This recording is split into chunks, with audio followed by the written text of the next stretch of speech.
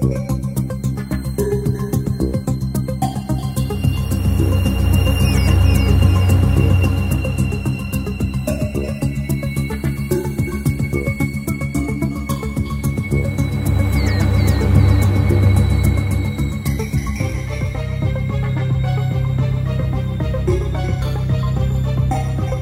everyone and welcome to the Omega Metroid Podcast. My name is Andy Spiteri, joined by Dakota Lasky.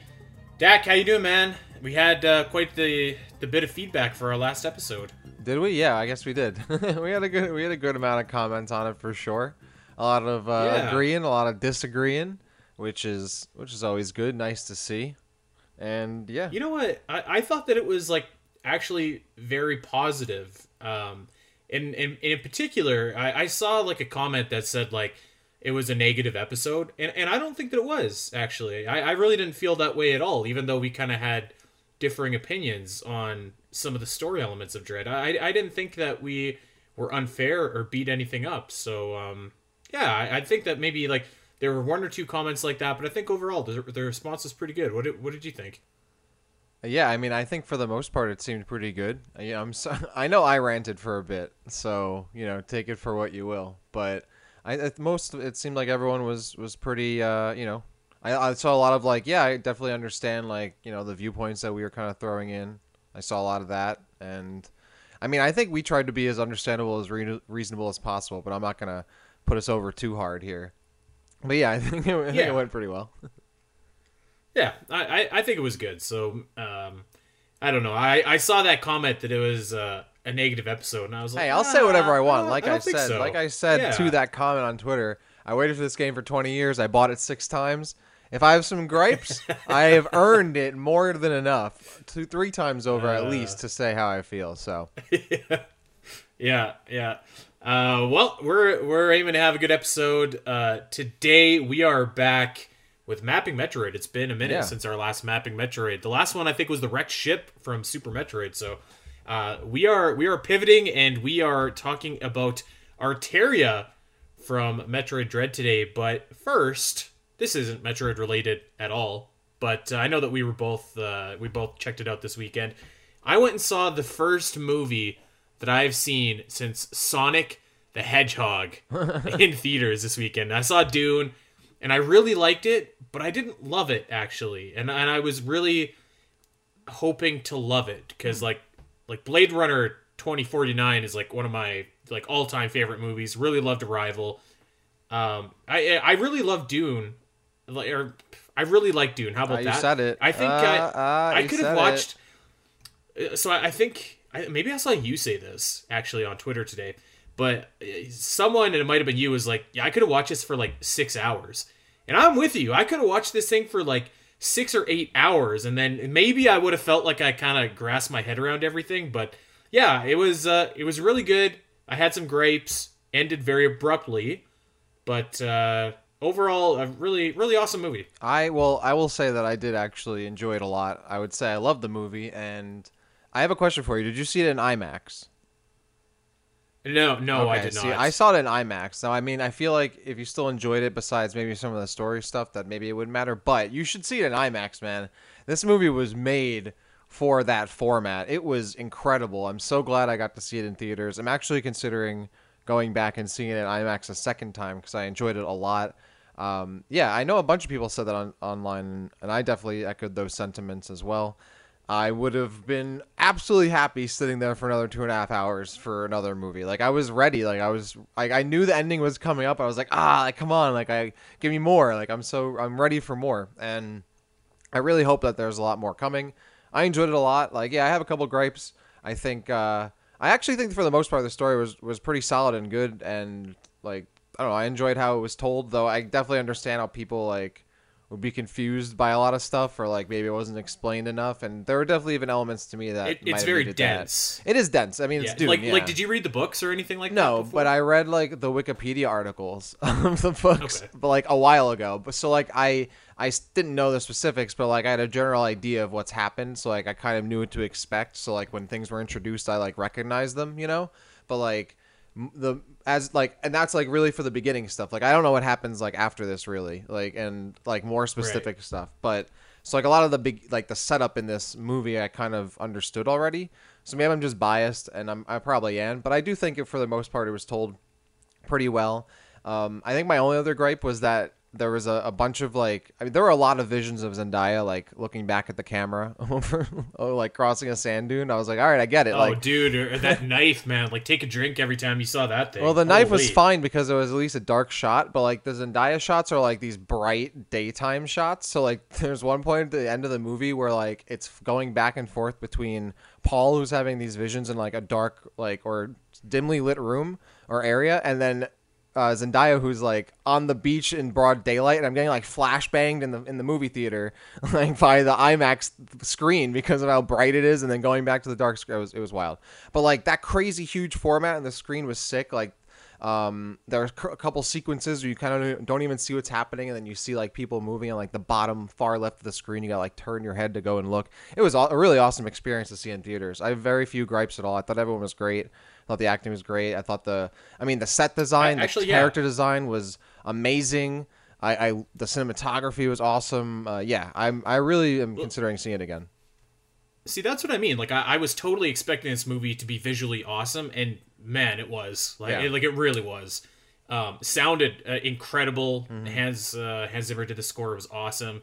The acting was like, I think that the acting to a person was like really awesome. It's just like, it was a very dense story. Yeah. Like, I didn't know anything going in. So I kind of thought like the A story was Oscar Isaac's on this planet. And then I thought the A story might be like this rebellion of the people that used to be on this planet. And then I thought the A story might be like the witch cult thing that his mom belongs to or whatever. But maybe I just need to see it a few more times. But it definitely was an experience for sure. But I think that my biggest gripe is like, if you're gonna, so this movie just ends very abruptly, which can be fine if like the next one is on the way kind of imminently, but that's not really the case with this. So I feel like it kind of ended, and I don't know when we're gonna see the second part. Yeah, I was actually surprised that they haven't already begun filming.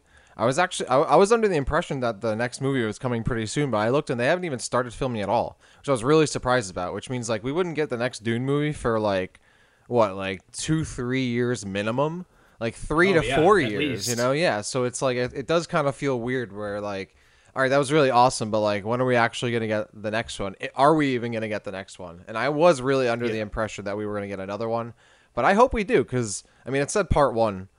In the movie on the title I think screen. we are. Yeah, so I assume we are. I don't think it says part 1 if you're not getting part 2, right? Yeah, I hope not. I crossed my fingers, because I did enjoy it a lot, and I'm hoping we get some more, because it was all really sick setup and world building, and now the movie, like the series, the second movie can really go into full gear with, moving the plot along, which is going to be sick. Yeah, totally. So, I had some gripes about the movie, but I mean, if you're on the fence about seeing Dune, like even just like watching it visually, whew, man, it is something else for sure. Something else, maybe not in a good way. Maybe it is in a good way. I don't know. It's up to the eye of the beholder here. But Nintendo Switch Online with the expansion pass will have launched by the time that everybody is listening to this. And I'm pretty stoked. I'm not going to lie. I know a bunch of people are complaining about the price, and maybe rightfully so. But, dude, I'm looking at, like, Yoshi's Story and Star Fox and Ocarina of Time. And, like, I'm actually more excited for, like, Star Fox, Yoshi's Story, Dr. Mario, like, the games I haven't played in, like, forever. So I'm really jazzed about this. I'm really excited about this. And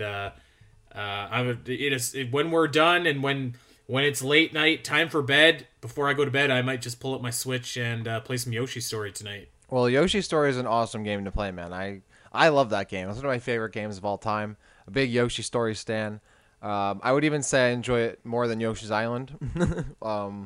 I think I would too. I love that game. I do. I think I would too. But I don't need to get Nintendo Switch Online for that. I can just walk 10 feet away where my N64 is and pop in Yoshi Story and play it. So, yeah, I won't be picking that up. I think I really only have like an online like subscription at all for the Switch just to play Smash Online. That's like pretty much it.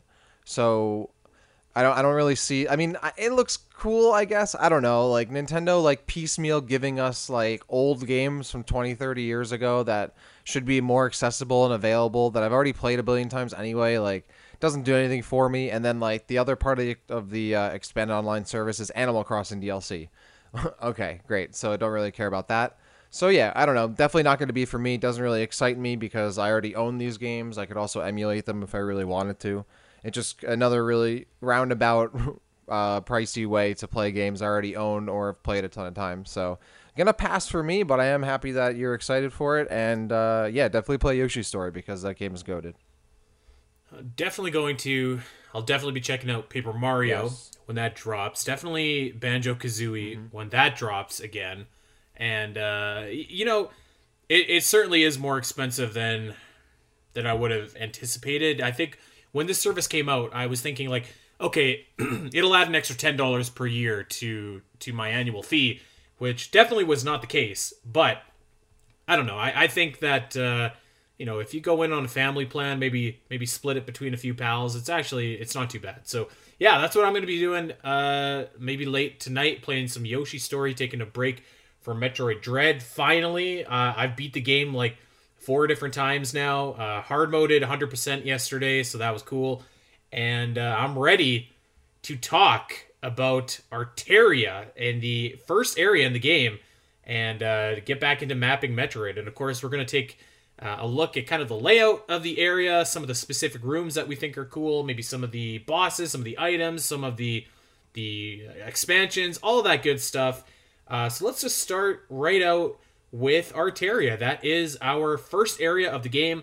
This is from Metroid Dread Report number 8. Quote, "This area is located in the deepest parts of ZDR and is a low-temperature environment. The upper portion of Arteria contains vast amounts of magma, which is used as the primary source of energy on the planet." So very, very kind of like neat starting area. And to me, when you start off in Arteria, it very much is reminiscent of Crateria from Super Metroid, in my opinion, because it's like kind of this rocky, wet, kind of cavernous looking area, and it stays that way mostly for the first little bit that you're actually in the zone. But I was thinking, and I was kind of putting this together in my head where like I think that of any area in any Metroid game, Arteria might be like the most utility, or like it's the all-purpose area, because like there's the rocky cavernous part, there's the underwater parts, there's like these fiery magma parts, there's mechanical areas of course in the Emmy zone, there are icy areas in the upper left. There's really a little flavor of everything in this area, and I don't know if that is good or if it kind of like doesn't. You know that phrase, jack of all trades, master of none? Mm-hmm. I'm not quite sure where I land on that yet. Maybe I would have just liked it to be a little bit more cavernous, but I do think that that's pretty cool, and I can't think of another area in the series that kind of has the versatility of Arteria. I would say it's pretty well balanced. From I guess my impression of the area, it's mostly cavernous. Like those other like biomes that you describe, like they do show up, but they don't show up as much as like the cavernous parts of Arteria. So I would say it's mostly weighted to like those big, like deeper caverns that have like the shadows and the little animals jumping around and water, either in like, pooling up in the background or dripping from the ceiling, and stalactites and stalagmites. Like I would say that's a maybe not a super majority, but a majority of that area. And then it has a little bit of a taste of all those little other biomes too. It also is like a hub between, I believe, 3 areas in the game directly. Like I think it goes right to Dairon, Kataris, and Barenia. Yeah. So there you go. Look at you rattling off those names. Well, it's like at this point I'm like reading. I'm like, all right, Kataris, Atari. Like I'm just like they're just... Anyway. But yeah. So I think this is a night. Like this is pretty much the perfect kind of starter area because it has a mix of all those different things. It's a hub area. You get a bunch of a good amount of upgrades here too, actually, and then it has a big shift later. So it's definitely one of the most well executed areas in the game for that reason, because I think it still stays true to the mostly cavernous aesthetic that it starts off with, but it gives you a little bit of everything else. And it doesn't just give you like caves. Like you have like different size caves that have different kinds of, animals moving around them. Of course, you have rooms that have the Chozo statues and the cherry blossom trees and all that. So that gives a different aesthetic as well when you're entering those like deeper rooms outside of just the general caves. So yeah, I mean, for how it kind of gives you a bit of everything, but still is like a pretty classic, like you're in the caves of a planet Metroid experience. I think Arteria does that really well. Yeah, okay, maybe you sold me on that it does, because you're right, like the magma, the frozen portions are definitely a little bit smaller. So I'll take back my Master of None comment. One thing that I really did like about Arteria, and you kind of see this in Arteria and Kataris, but mostly in Arteria, I think, is about, I don't know, halfway, 65% through the game, you have what feels like a very Metroid Fusion-esque sequence where you have like a specific objective that you have to, like, you can't really diverge off this path to go and do. So like, I guess maybe spoilers, maybe not. If anyone doesn't want to hear this, fast forward a little bit. But the planet starts to slowly freeze because some of the enemies on said planet, ZDR, have stopped magma production. And so Arteria is where you need to go and traverse, and like most of the doors are frozen shut, so there's like kind of a very direct path that you need to take from kind of the secret, I guess, entrance from Berenia all the way back up to where you go into Kataris. I really enjoyed this sequence, and like I don't know. So I've talked about Metroid Fusion before, and like I do like these sequences where you have an objective, but I feel like Metroid Fusion to me was like a little bit too heavy-handed with those. Whereas this one, I was like, for the most part of Metroid Dread, you can free explore, you can roam, but if you're really just playing Metroid Dread, this is probably your second trip to Arteria when this happens. But maybe you've came back a bunch of different times before. But I thought that it was refreshing to have that like really kind of objective that you needed to do, and it very much reminded me of like the best parts of Metroid Fusion. And this is the same area that has that like first escape sequence too, if I'm not mistaken, Yeah. right? So yeah, like Yes. I think it's not just like a specific objective for me, which I agree with what you just said too, and I immediately thought of Fusion in these sequences, but like I just like the immediate kind of injection of, okay, you have a specific thing you got to do right now, you have no choice, and you got to get through that before you go back to what you were doing. I like that about Fusion, like where you had to get through a certain area and the power goes out. You got to go through the wall. You got to go through. You can't use the elevator. You got to go through like this little path here. Like I like that because then eventually you do get back to your routine of traversing as you normally would. But I think Dread executes that better. I agree. But I like this. Like, all right, immediately you got the it doesn't matter what you're doing. You got to take care of this right now, and it adds that like level of intensity and like adds a little more gravity and weight to what you're doing, because it's not just, okay, I can progress at my own pace. Sometimes you can't do that. And it adds to that, real, like, nice, palpable intensity of the gameplay. So I really like those sequences. I actually kind of wish there was, like, one or two more of those, like, throughout the game, because I really like, I just love those quick bursts of action. And I think it would have been paced a little bit better overall if maybe one more is inserted towards the middle of the game, but that's such a crazy nitpick. I think it was great what they had in the game, like that escape sequence at the beginning. Of course, there's one at the actual end, and then you have like this frozen sequence, which is, again, yeah, awesome. This is another thing too. I love when locations change like very drastically. Like, in Fusion, again, you have that one area that gets like choked by the vegetation, and you got to like traverse it and get around that area now that it's kind of changed, geometrically by all the new vegetation that's been added. And here, now you got to go through this area because it's been completely frozen. So I like those like massive shifts in areas that you've already been through once, which Fusion does pretty well at one point, and this game does well too. So this was, yeah, I agree, very refreshing and fun. Yeah, I think you nailed it right there. Like I said, Fusion may have done it a bit too much for me, but like I do think that there's room in Metroid for like these types of sequences where like the area's changed, you have to stop what you're doing, and you have to complete this objective. This really like highlighted to me like how fun that actually was, and like how cool it was to use my wits to try and traverse Arteria in a little bit of a different way. So I really like the sequence. Of course, you pointed it out as well. There is another escape sequence, which is probably the closest thing that we have to another sequence like this in the game, where basically things just start blowing up and you have to scale towards like the top, I want to say the top left of Arteria, and you are finally rewarded with the Varia suit, which lets you which lets you brave the heat. But I think that this is actually kind of a cool little sequence as well, because it's not your typical escape sequence where like you have the timer kind of go down, but if you linger, the heat starts to get to you and your health will slowly, or maybe not slowly if you're on hard mode, start to deplete. So this was kind of a cool sequence as well. Yeah, I absolutely love this. Really cool. I'm a big mark for environmental damage, whether it's player, attributed or it's just kind of pre-scripted in the game. I just love that kind of stuff. So when this started happening, I definitely remember popping off. I was like, "Oh, this is so sick! Like I'm getting out of here." And yeah, again, another really awesome sequence where you gotta have to do something on a moment's notice. You have no other choice.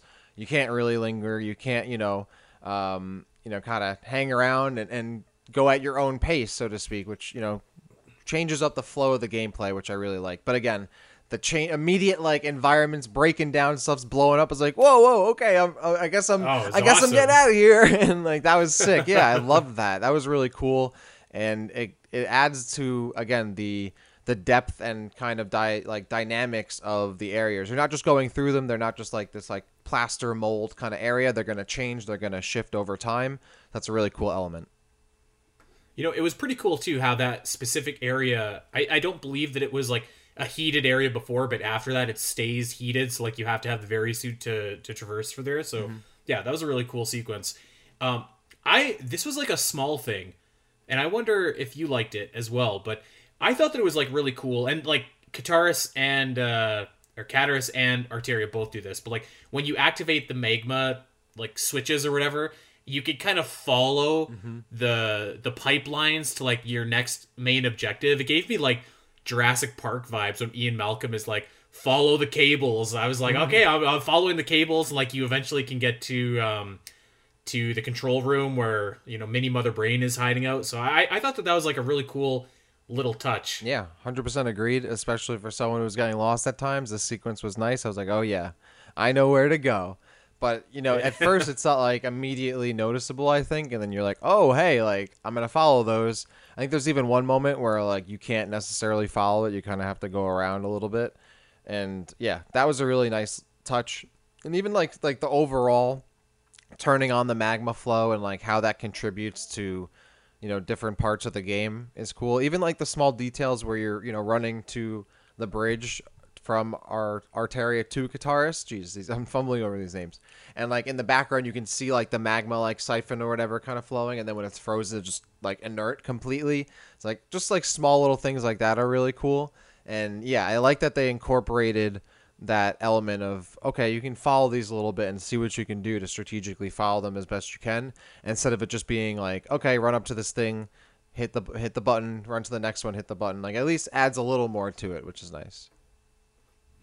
Yeah, you mentioned that magma room. I think we talked about this when we did the Dread report, but like, man, that room is spectacular. And actually as well, the Cherry Blossom room too, which is also something that we talked about in the Dread report. But like, oof, those two rooms I think are the standout rooms in Arteria. Like they just look, man, they look awesome. Yeah, it's one of those things about Dread where like there are a couple things you look at it and you're like, that doesn't really make sense. But then there are other things where it doesn't matter if it makes sense. It's really cool. So like for example, the fact that like the caves down in this part of like the planet Arteria, there's like light shining down into the caves, even though this is apparently the deepest part of the planet.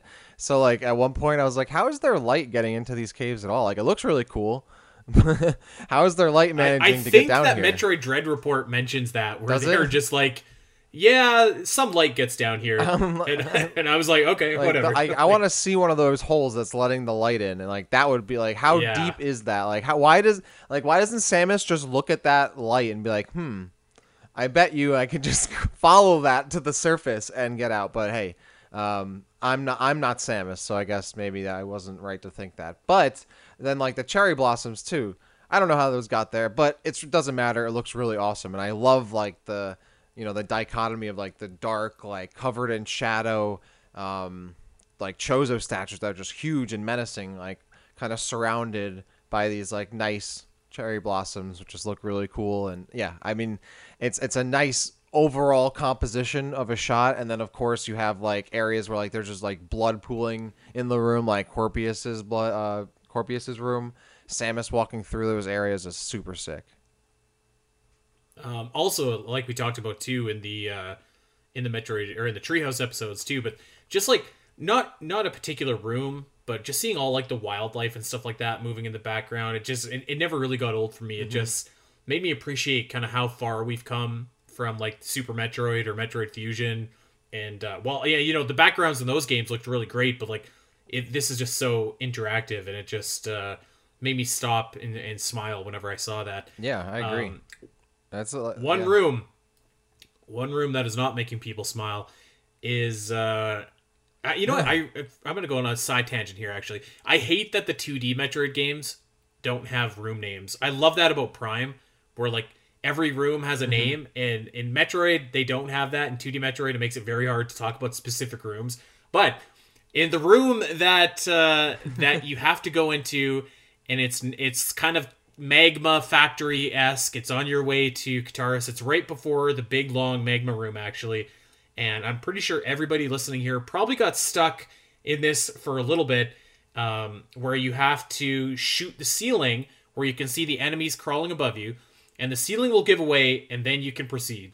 I was stuck on this for a little bit. I did a couple dipsy-doos around Arteria, came back, shot the ceiling, felt like a fool, and then I proceeded. But I saw this video where like, and I forget the guy's name, but he was like a game designer. David Jaff, and he made like Jaffe. I don't know. Yeah, this guy made like a series of videos just going off about how poor the game design was because he got stuck in this room, and I thought it was hilarious. And maybe it's the Metroid fan in us, like we're used to kind of shooting walls, shooting things that look suspicious. A lot of newcomers are playing Metroid Dread for the first time.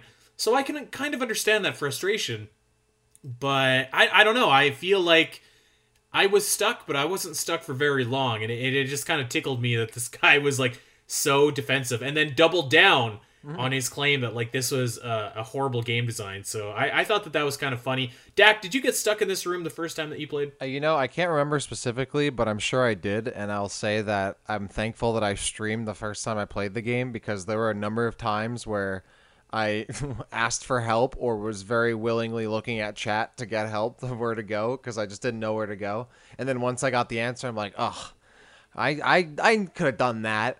So I think that's a big part of the Metroid experience. I understand though, from it might not necessarily feel intuitive to people, just like, all right, I'm gonna shoot like every inch of a wall to advance, right? I understand that, and like there are also like parts of the game where like one of the abilities obviously shows, scans the room, and you can find the boxes you need to hit, and that actually doesn't come till later in the game, oddly enough.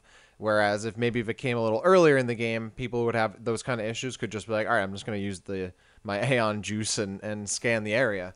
So I guess it's on one hand, I see what they're saying. It might not be intuitive. On the other hand, maybe it's a part of like instant gratification. Like people don't want to like have to like really look and think hard enough and like figure it out. They kind of just want to be told that needs to be done and do it.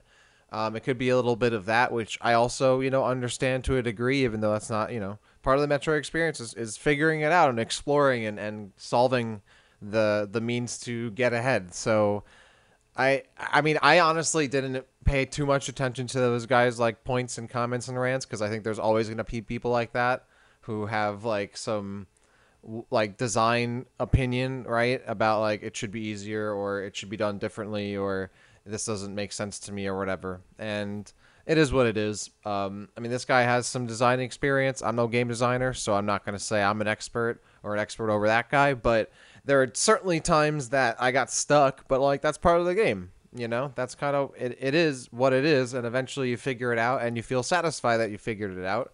And you kind of like, knock yourself on the head and like, oh, come on, how did I not figure that out sooner? And that's kind of part of it. But at the same time, that kind of gameplay is naturally going to make some people frustrated at times. So it is what it is. I think that's the Metroidvania genre, really. It's not for everybody, certainly, because it involves a lot of being lost, a lot of not knowing where to go, and a lot of backtracking. And that's not like everybody's cup of tea. And I totally get that. And I saw a lot of people in the comments just kind of quote retweeting him, being like, look at this fool, like, get good, that kind of stuff. I don't think that's necessarily the case, but, well, try to be diplomatic. I guess I can understand, but I wouldn't say I agree with it. Actually, funny enough, when I was doing research for Arteria, there is a screenshot of this exact room in Metroid Dread Report number 8 with the appropriate blocks up at the top that were already blown away. So, like, if you happen to catch Metroid Dread Report, you would know that the ceiling is where you need to shoot. So go figure. Yeah, I guess. But at the same time, you shouldn't need to rely on like reading an article before to play the game. So, but I don't think that's still a good reason to justify like getting really mad about it. But whatever. I mean, if they want to use their energy in that way, I'm not going to say anything. So. I thought it was funny because I was reading the Dread Report for the little spiel actually they give about Arteria, and I was like, hey, I recognize that room. I just wrote about that in my notes for this. So there you have it. One last thing about the room layout, and then we'll move on. To my untrained eye, I scanned all the areas in Metroid Dread, and I think that the Emmy zone in Dairon is just slightly bigger, but this is a very, very close second, which probably makes sense because there's 2 Emmys in this area and, no Emmys in any other area, which is actually funny because there's no Emmy zone at all in Brenia, I also noticed while I was doing this. So it's Brenia's the rain one, right? Spread it out. Which one's Brenia? Yeah, it's the water one, yeah. Water one, gotcha. Yeah. How could I forget? Brenia, of course. Yeah. Oh, that beautiful waving storm when you get off the elevator. Oh. Yeah. If only they made the name a little more memorable so I could remember those storms, those beautiful storms in Brenia. You know, I bet you people were saying the same thing about Meridia back in 1994. And they were right. And they were right. Come on. And they were right. And they were right. All right. Anyway, yeah, this map for the Emmy zone for this area is huge. It's almost entirely an Emmy zone when you look at it, and it's kind of like an Emmy zone with like a horseshoe around it essentially, because the main route of the zone, or like I guess of the area of Arteria, is like essentially a U that kind of wraps around the Emmy zone and allows you to go to the different areas that surround it, and then of course you have the elevator on top. So it's almost entirely that Emmy zone when you look at it, which I actually didn't even realize. Like when playing, I did like go back and look at the map, and I was like, like actually looking at it in the menu, I was like, oh wow, yeah, this is pretty much mostly Emmy zone, but it's ginormous. It's and massive, it's smack dab in the middle. Yeah.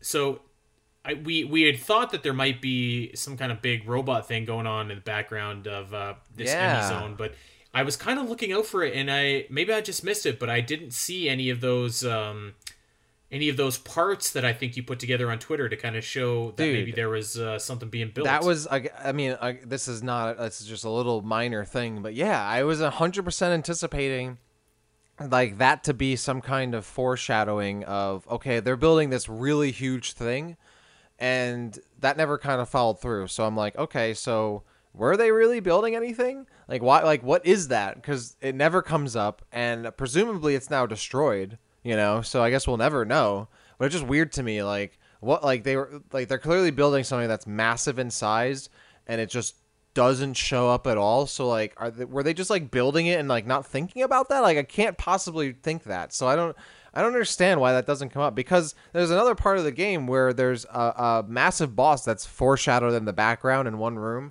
It's very obvious that you're eventually going to like take it on. It's like twitching, the big experiment boss. Like that, you're like, okay, I'm obviously going to fight this thing, and you do. And I guess that was because it was so explicit. It was like, okay, this is definitely happening. Whereas the Emmy zone that has like the different parts of this big like mech body, it's just it's pretty subtle. Like nothing, it's not interactive. It doesn't move. Nothing happens. It never changes. So I guess in that way, like I should never have expected it to been something that would be followed through on. But yeah, I was like, all right, I guess that didn't matter in the end. So whatever. Well, maybe we'll get that DLC. I was about to say that's the DLC, baby. That's the DLC boss. It's gonna be Robot Ridley 2 as the DLC boss. Watch, quotas here.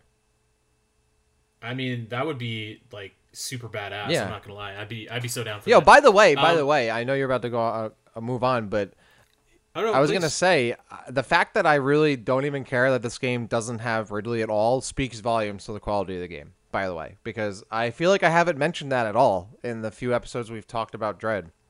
And while it would be totally cool that if there was like Ridley robot DLC or whatever, like we just said, I actually like don't even mind he's not in the game. And I think it's totally fine he's not in the game. And at no point in the game I was like, damn, this needs Ridley. Like, oh, I was disappointed there's no Ridley. As a huge Ridley fan, as you all know, I was totally okay with that. So I think that says volumes about this game. Just saying. Yeah, I think that's fair, and I think that I think we did mention this, but also I think that if Ridley was going to show up in some form or fashion, and we kind of hypothesized that it might be like an Emmy version of Ridley, it should have some bearing on like the story a little bit, and I don't know that there was room for that in the story that they told in Metroid Dread, and I agree. I actually didn't really feel like it was missing. Like, Kraid was there. There wasn't really a reason for it, but it was just cool to see him. So I was like, okay. But if Ridley would have shown up, I think I would have wanted to have a reason rather than him just being there, right? So like, I didn't feel like it was missing either. Actually. I'll give Kraid a pass because like we haven't seen him in so long that like again, it's one of those things where like it doesn't make any sense. But you're like, whatever, I don't care. It's really cool. But like the more you think about it, like why would Kraid ever be here? And I don't think they ever explain it. It makes sense that Ridley would show up or get cloned or like be brought back because he has a lot more versatility, right? Like he's stronger, he's more intelligent, he can fly and survive in the vacuum of space. So like all of those things make him a really, really great candidate to clone or otherwise have around. So I was actually I was not surprised, but I was like, I wonder why they wouldn't bring Ridley back another time, even though it'd be like, all right, they're bringing him back again. Logically, of all the things to bring back, Ridley is pretty versatile. He's pretty adaptable, very flexible in terms of what he can do utility-wise. Kraid really isn't, but it's like, all right, whatever.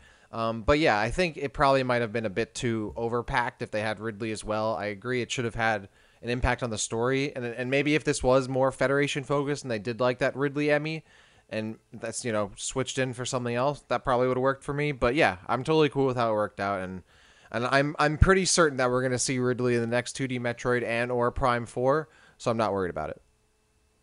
Yeah, I think that you can take a break with Ridley for like a game, but you don't want to take a break for too long. Like Echoes did the same thing. I have no doubt that we'll be seeing our boy soon.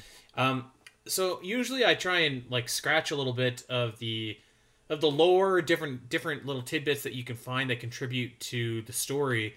And again, the Prime games are really good for this because they have, obviously all of the scans and stuff like that you can pick out. But usually I think that you can kind of see a little bit of like in-world, tidbits in the 2D Metroids as well. I don't know that I would necessarily say that for Arteria. Really, the one thing that I can find is that you learn via the Chozo records that the reason that the first Emmy is so messed up is actually because Ravenbeak went and blasted him right in the face. Oh no! So obviously that he did something to this Emmy, and maybe that's how we got control of the rest of them somehow. I'm not sure, but that's the reason that the first Emmy is so knackered, is because Ravenbeak hit him with that power slam flying elbow combo. I almost don't believe that because I fought that dude, and there's no way he didn't destroy it on one touch. Like, there's no way this guy didn't just absolutely destroy this Emmy without even thinking. But I guess maybe he just went easy on it because it wasn't even much of a threat, I guess. Like, it left Samus alive too, so what do I know? But yeah, this was not a super... I mean, I think a lot of it was just because it's like so early in the game. I didn't want to maybe put too much stuff lore-wise here. Like, you pretty much have like the Chozo statues, and that adds that intrigue there, more than enough that like you can build on it later. But yeah, not too lore themed, but yeah, I actually missed that. I didn't realize that like that Emmy specifically was hurt by Ravenbeak. I didn't even think about it really much, but that actually makes sense. Like why there would be a destroyed one that's kind of messed up a bit. So I'm glad that's at least explained to some degree somewhere.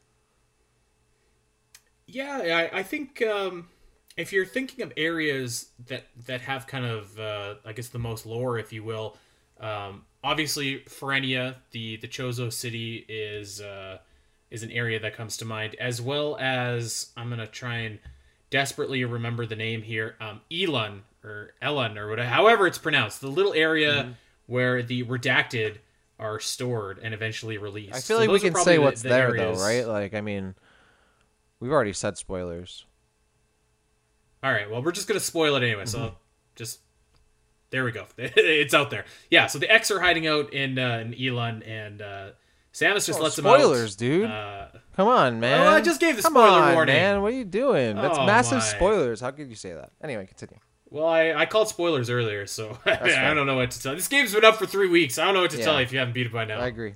Yeah, not too much in the way of lore, which I think is like okay for the first area, but I would say that about most of the areas in this game, actually. Maybe it's just because it's so fresh, we haven't had a lot of time to sit on it, or maybe, formulate any theories or ferment on anything, but a lot of the areas, I don't know that they have like the same kind of I don't know, lore that maybe some of the other two. Maybe that's not fair though, because you look at Super Metroid and like there was a lot of fun theories about the wrecked ship, but like, I mean, other than that, I guess like really Brinstar is Brinstar, right? Like there's not a whole lot of story. I would say for the most part, the environments are pretty on par for what you'd expect to like glean lore-wise for a 2D Metroid. If anything, it has more than others, just because like at the the older Metroids, like even in Metroid Fusion, like there isn't like you kind of get the general idea of what's happening at like a first glance. So, and there are a couple of theories of what's happening. I think Dread does a pretty decent job, but like they'll never stack up obviously to like the Prime games, but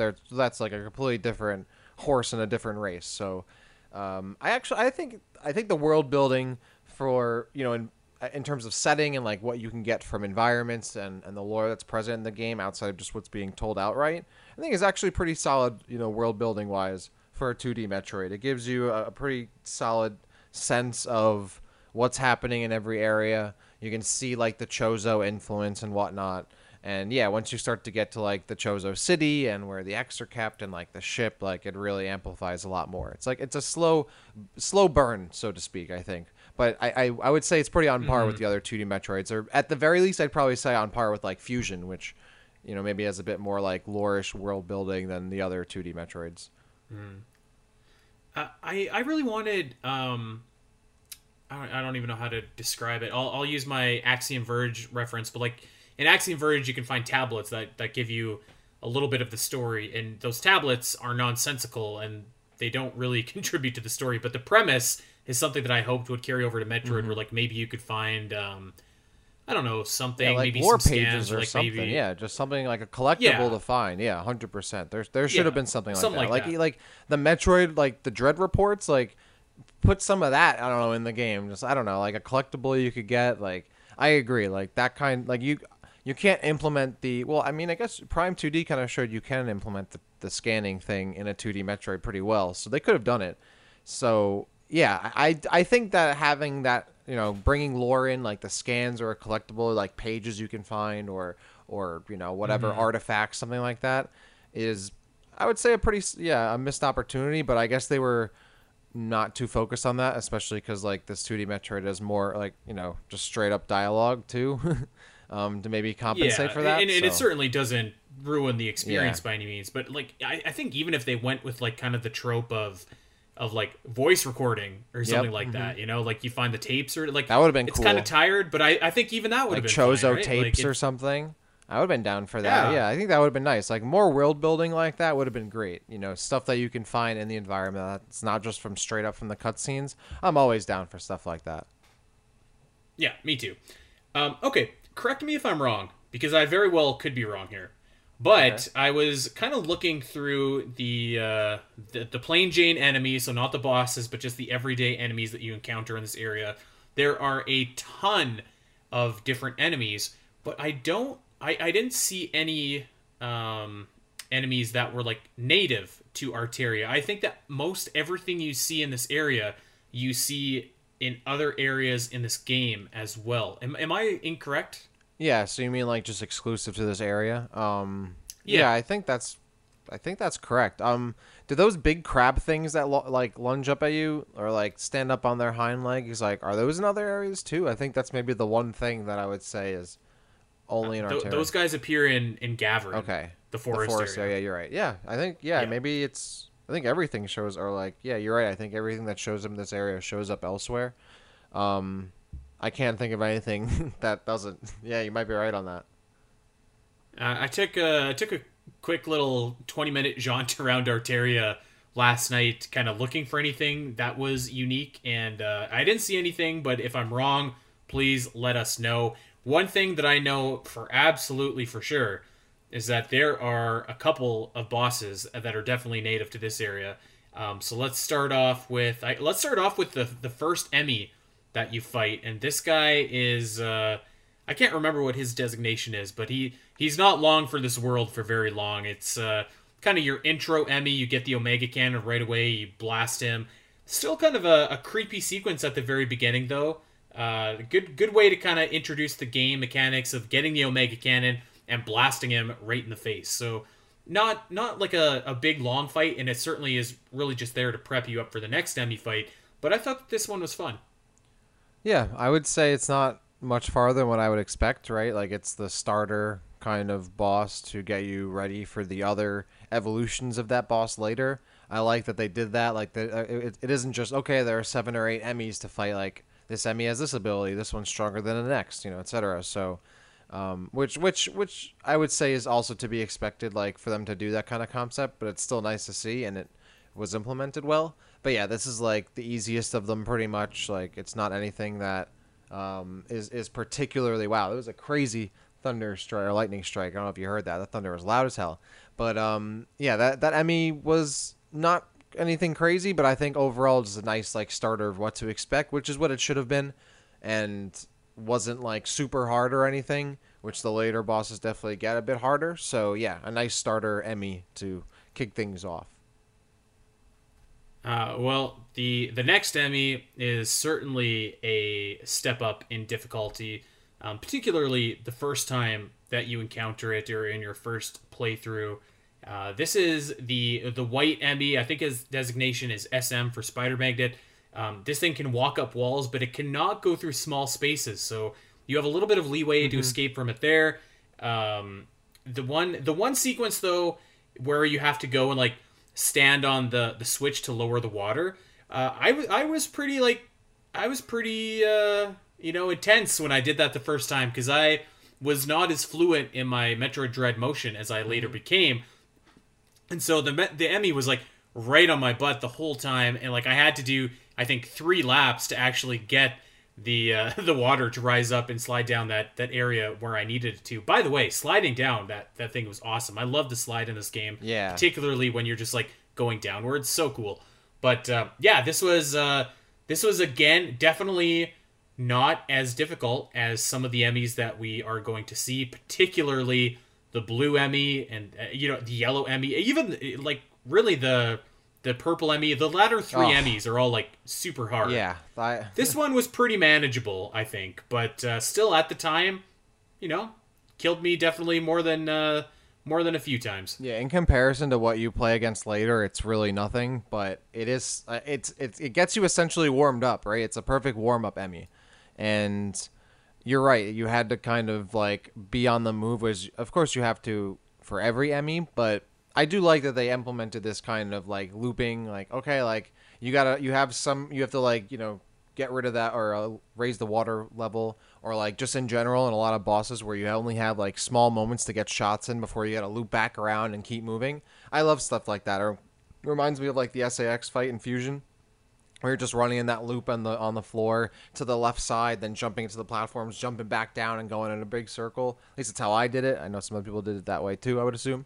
And a lot of bosses in this game have that kind of feel where you're just constantly on the move and you're trying to like get a route down and then you're stopping when you can to like do whatever you need or deal damage. And this is like one of the first kind of instances of that. So yeah, I like that little mechanic they added. Overall, I'm really happy with the boss battles in this game because they're not just straight up like damage dumps or just like dodging. Like they're additional mechanics that they added that you kind of have to be aware of. And sure, once you do get to a point where you understand the pattern, it isn't that hard, but it still requires some, technical like prowess a little bit, some timing, some awareness, some, the Emmys get harder and harder over time.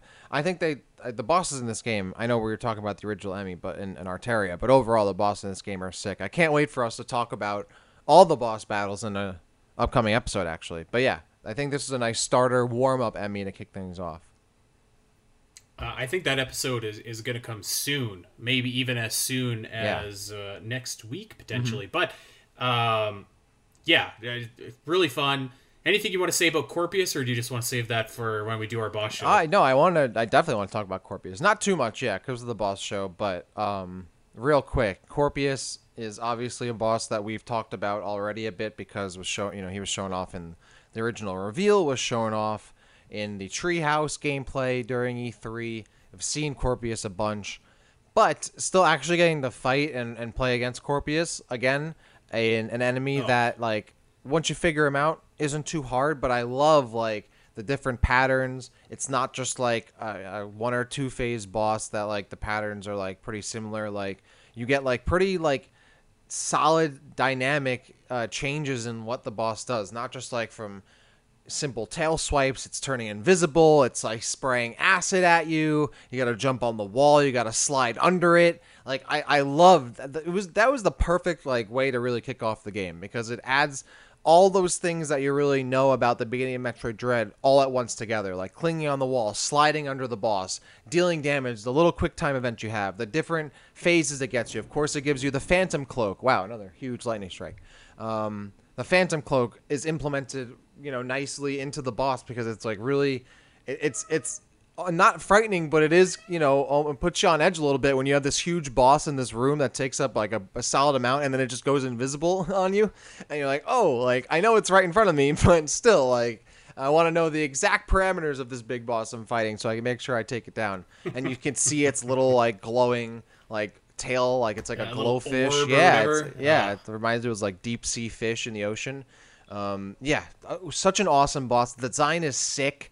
It's like clearly this like amalgam of different things. It looks like it's kind of part Metroid. It's like face is like scrunched into like a point in the middle. It has that crazy tail. The quick time event is sick. The room itself with like whatever, like the blood or like the whatever it is on the ground. That whole package is so well done. And yeah, it's not the most challenging boss overall, but like it's just a really fun experience and it's an awesome thing to tackle. It doesn't take too many tries. It's a really solid boss. I really love Corpius.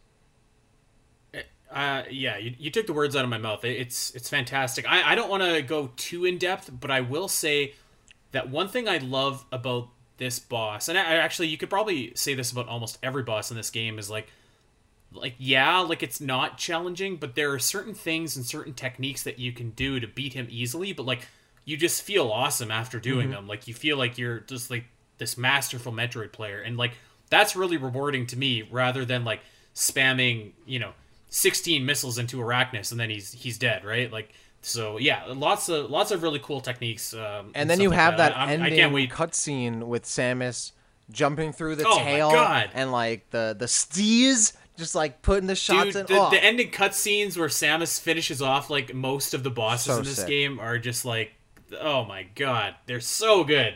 Yeah. Well, let's save it for the boss episode because I'm getting hyped up talking about Corpius. But yeah, this was awesome.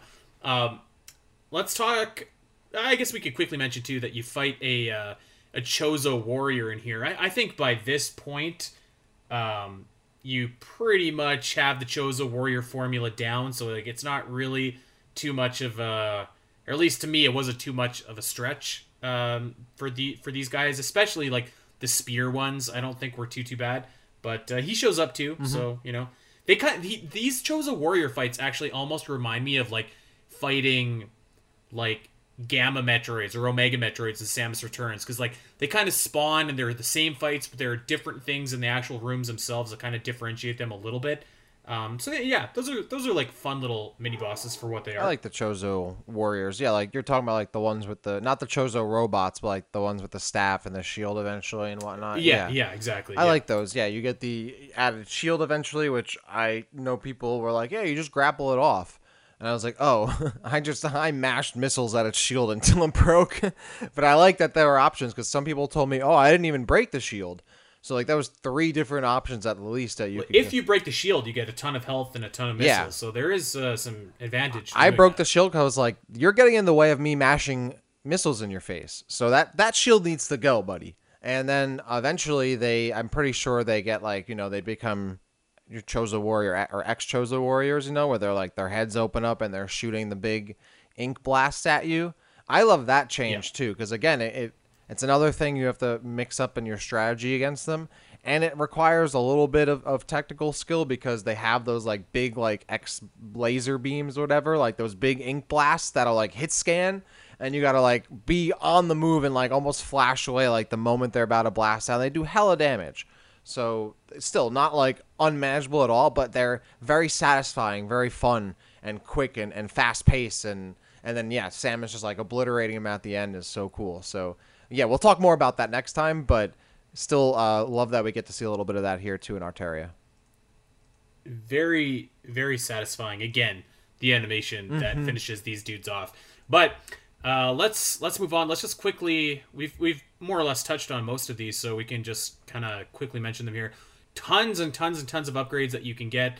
The Phantom Cloak, the Charge Beam, the Grapple Beam, the Various Suit, the Spider Magnet, and much later in the game, the Screw Attack. So two things that I managed to do in one of my playthroughs is I went and got the early Grapple Beam, which you can get immediately after getting the Various Suit. If you double back to Dairon, you can go and get the bombs, and then once you have those, you can go and get the early Grapple Beam, and you have to pull kind of like a pretty intense move where like you fall and then like very quickly grapple, like change from Morph Ball into like I guess Samus and grab the ledge, but like it's a very very short window to do so. So I got that. That was very cool, and I got the early Screw Attack as well. And I don't even know how I did that, but I got it before I got like the Space Jump, the Wave Beam, any of those. I just ended up back in Arteria getting the early Screw Attack, which required a lot of very clever Shine Sparks to actually make it out of that area. But yeah, tons and tons and tons of items that you can get in here too. And as we'll talk about in just a second, tons of missile expansions as well, over 20 of them in this area, which I guess makes sense because this is just such a ginormous area. Yeah, absolutely. There's a lot of cool things you can explore. I have to dive deeper into those puzzles and extra expansions you have to get, but I think there's like at least like 20 power like upgrades you can get in this area. There's a lot of stuff you can get. It makes sense because it's so big, like you said. I want to talk about a few of them right now because there are so I think that Metroid Dread is like undisputably the single best Metroid game when it comes to Shine Spark puzzles. I think if you asked me before, I might have said Zero Mission, I might have said Fusion. If you're asking me today, I'm saying Metroid Dread because oh man, every area in this game has at least one absolutely bonkers Shine Spark puzzle, and like probably a few more that are pretty challenging, or at least take you a time or two before you can actually achieve them and get it. So I think that that the one that everybody probably talks about in Arteria, the one that is the hardest one, at least for me, is at the very top left, kind of by where you got the Various Suit. You need to shine, or you need to speed boost, crouch down, cross bomb these two bombs while there's this enemy thing coming at you. So you need to shoot it out of the way as well, or activate your speed boost before you get there. And then you need to flash shift across one of those gates that if you hit it, it locks the door. And then you need to, like, if you have any time left, very quickly activate your Shine Spark and go straight up. It's like pretty intense to pull off, and I felt like an absolute like master when I finally got it. So this was one of several really awesome Shine Spark puzzles in this area. I want to say I think I saw Oats and Goats do that. One of the speedrunners on Twitch doing that. Oats doing that. earlier when I was watching his run, and some of the some of the stuff that the speedrunners are doing already are Oh my like god. they're so already so far ahead. I'm just like, oh my, like they are mastering this game and making it look so easy. When I remember trying to do some of this stuff, and some of this stuff, and it was not easy for me. So even The way that they move, well, like the way so we're going to talk about glitches, but since we're talking about oats and goats, let's just talk about glitches now. Because I was watching one of his runs too. It's just like the way that these guys just move from like left to right, and the way that they jump and the way that they shoot is like those very basic things are like so masterful. Like there's not a wasted second. It's just gotta absolutely save those frames. it's crazy. Yeah, I Yeah. love like you can tell like from the practice like how like second Oh, nature it's man. becoming. It's awesome to watch. Yeah, so these guys are doing like some crazy things. There's a pretty common skip in the very beginning of the game where you can use what's called the pseudo wave beam, and you can blast. I don't know if they have a name or not, but one of those explosive brain things that hide out in the walls. You can actually skip the first Emmy if you're able to pull this off. I think that's a fairly common one. I was able to do that once in one of my just playthroughs, kind of schmucking around. But yeah, actually, and I don't know how it's done, but I know that you can like completely skip the Corpius fight too until like the very end of the game, Wow. which is again just bonkers to me. I'll have to check that out because I want to see what routes are being like done here. It seems like I was seeing like, can you even script Kraid or like get to him late too, or maybe I was mistaken there. I know there was like someone talking about that or like some other skip that might not be worth it, but skipping an entire boss, like already hearing stuff like that, they're really cracking this game open, which is crazy. Awesome to hear. Yeah, it's completely wild to watch some of these masters play this game and just like completely take it apart like they're Neo and this game is the Matrix. So it's very cool. Two more quick expansions that I want to talk about before we move on. Again, Shine Spark puzzles. I'm a mark for these things. I love the Shine Spark puzzle in the middle Emmy zone where like you have to get into the morph ball and then you basically get into this little nook and then you launch across like 3 whole rooms up this ramp to get this missile. It's just like a really spectacular looking sequence. And then there's one right when you get into Arteria from Berenia and you're in kind of the frozen section and you're running downhill. It's kind of an easy one once you know what you're doing, but like you have to shoot out a missile block as you're like speed boosting. So that one I thought was kind of fun as well. I always like kind of being forced to do other things like shoot or pay attention, or in Metro Dread you slide or whatever while you're speed boosting. So that one stuck out to me as well as just being a nice, fun, kind of breezy expansion. But yeah, just like so many good expansions in this game, particularly the Shine Spark puzzles. And Arteria is definitely no slouch in that department. Absolutely not. All right, so one more thing, and then we'll wrap it up about Arteria here. And I'm not sure. I know what you're gonna say, but I like the music of this area. I'm not gonna lie. I think that the overall theme and you know we were gonna do a Metroid music episode or a Metroid Dread music episode, and I think we're just gonna amalgamate that into our Metroid Dread definitive ranking. But I think that the Metroid Dread music is solid, if not unspectacular. I don't think that there's any standout track in this game, but I think that most of the tracks are really solid. And again, as I was cruising around Arteria last night, I was just like, it's kind of digging the theme music. Like it's kind of unassuming. It's got this like nice little quietly synthy vibe to it. Duminal's probably pulling his hair out somewhere listening to me describe music here, but I thought that was cool. The Emmy zone is like tense, quiet, very Metroid Fusion-esque to me.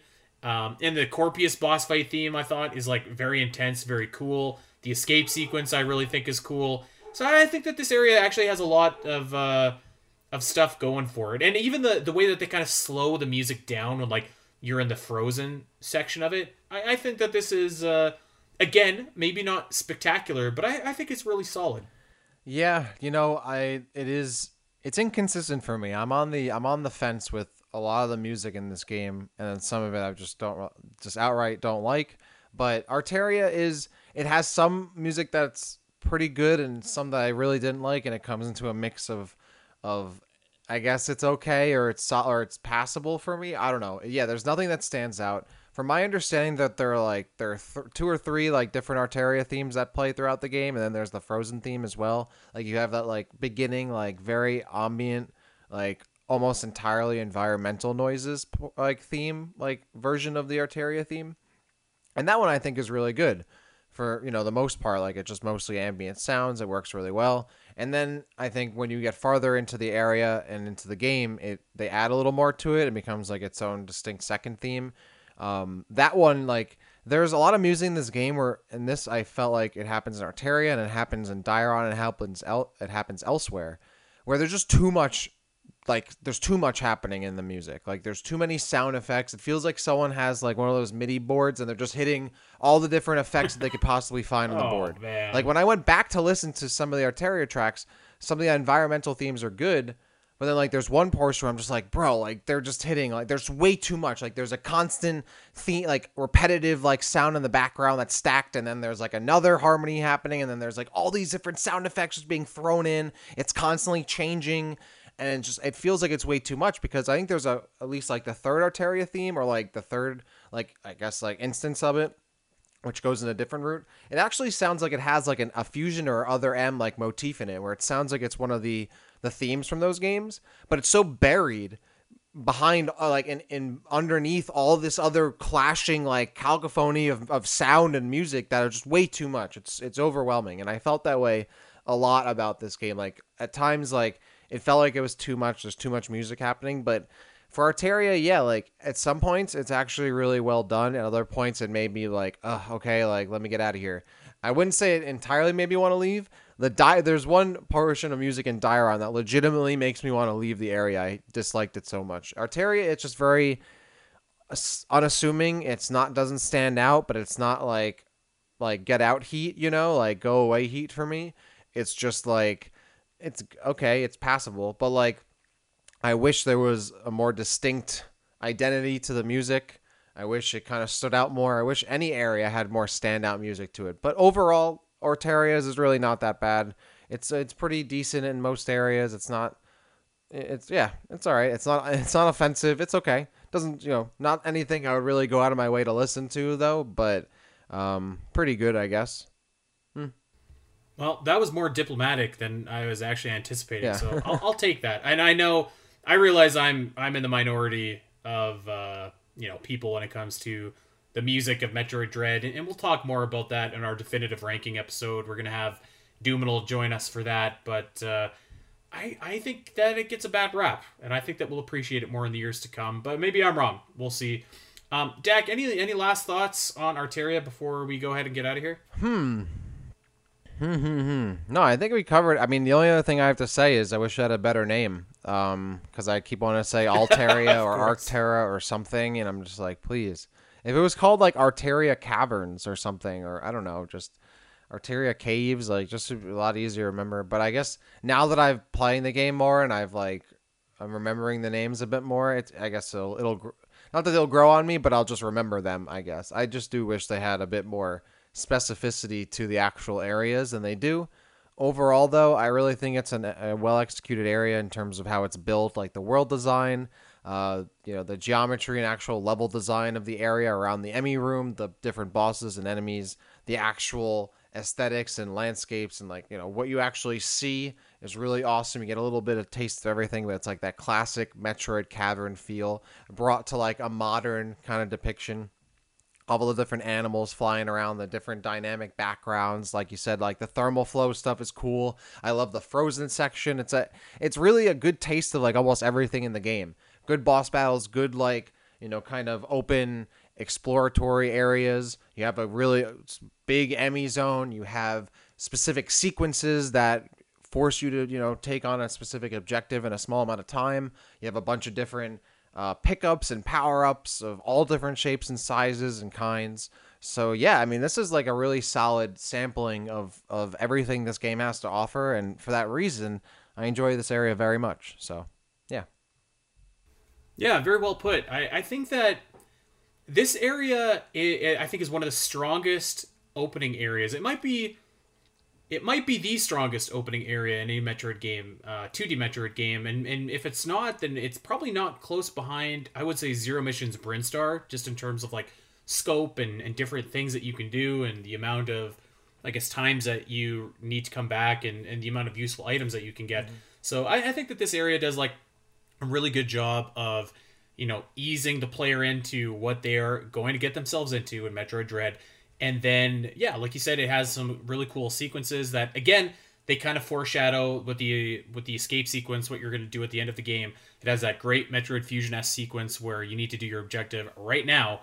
So, yeah, I think that this area really has a little bit of everything. Like I said at the top of the show, it's very much like a utility area. And I'm gonna go back and definitely say that it's a jack of all trades, but I think that it's a master of a lot. We swayed my opinion doing the show on Arteria here, so really great area of the game, and it was fun to do mapping Metroid once again. We are going to be back, of course, next week. Should we just call it the Audible? Should we do the bosses next week? Yeah, I mean, let's do it. I'm down to talk bosses, man. It's one of my favorite parts of the game. I'm down too. I was getting excited while we were talking bosses. So let's do it. Next week we're going to be ranking the bosses of Metroid Dread. You know that is going to be a doozy, and that's going to be a good time. But until then, we are going to get out of here for this week. We want to encourage everybody to check us out over on Twitter at Omega Metroid Pod, at Spiteri316, at DaxCity_, and of course, tell that Metroid fan in your life about the podcast and where they can get their weekly Metroid fix. Check us out wherever you get your podcasts, and like and subscribe. We would appreciate it very much. And come and hang out with us in Discord. We have a lot of really awesome Metroid fans in there, lots of cool talk going on, so come and hang out with us. Until next week, everybody, take care.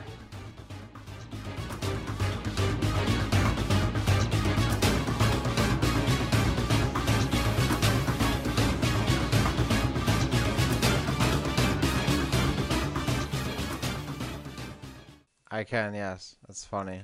Just leave it in. Everyone loves the dog. Everyone loves the dog, man.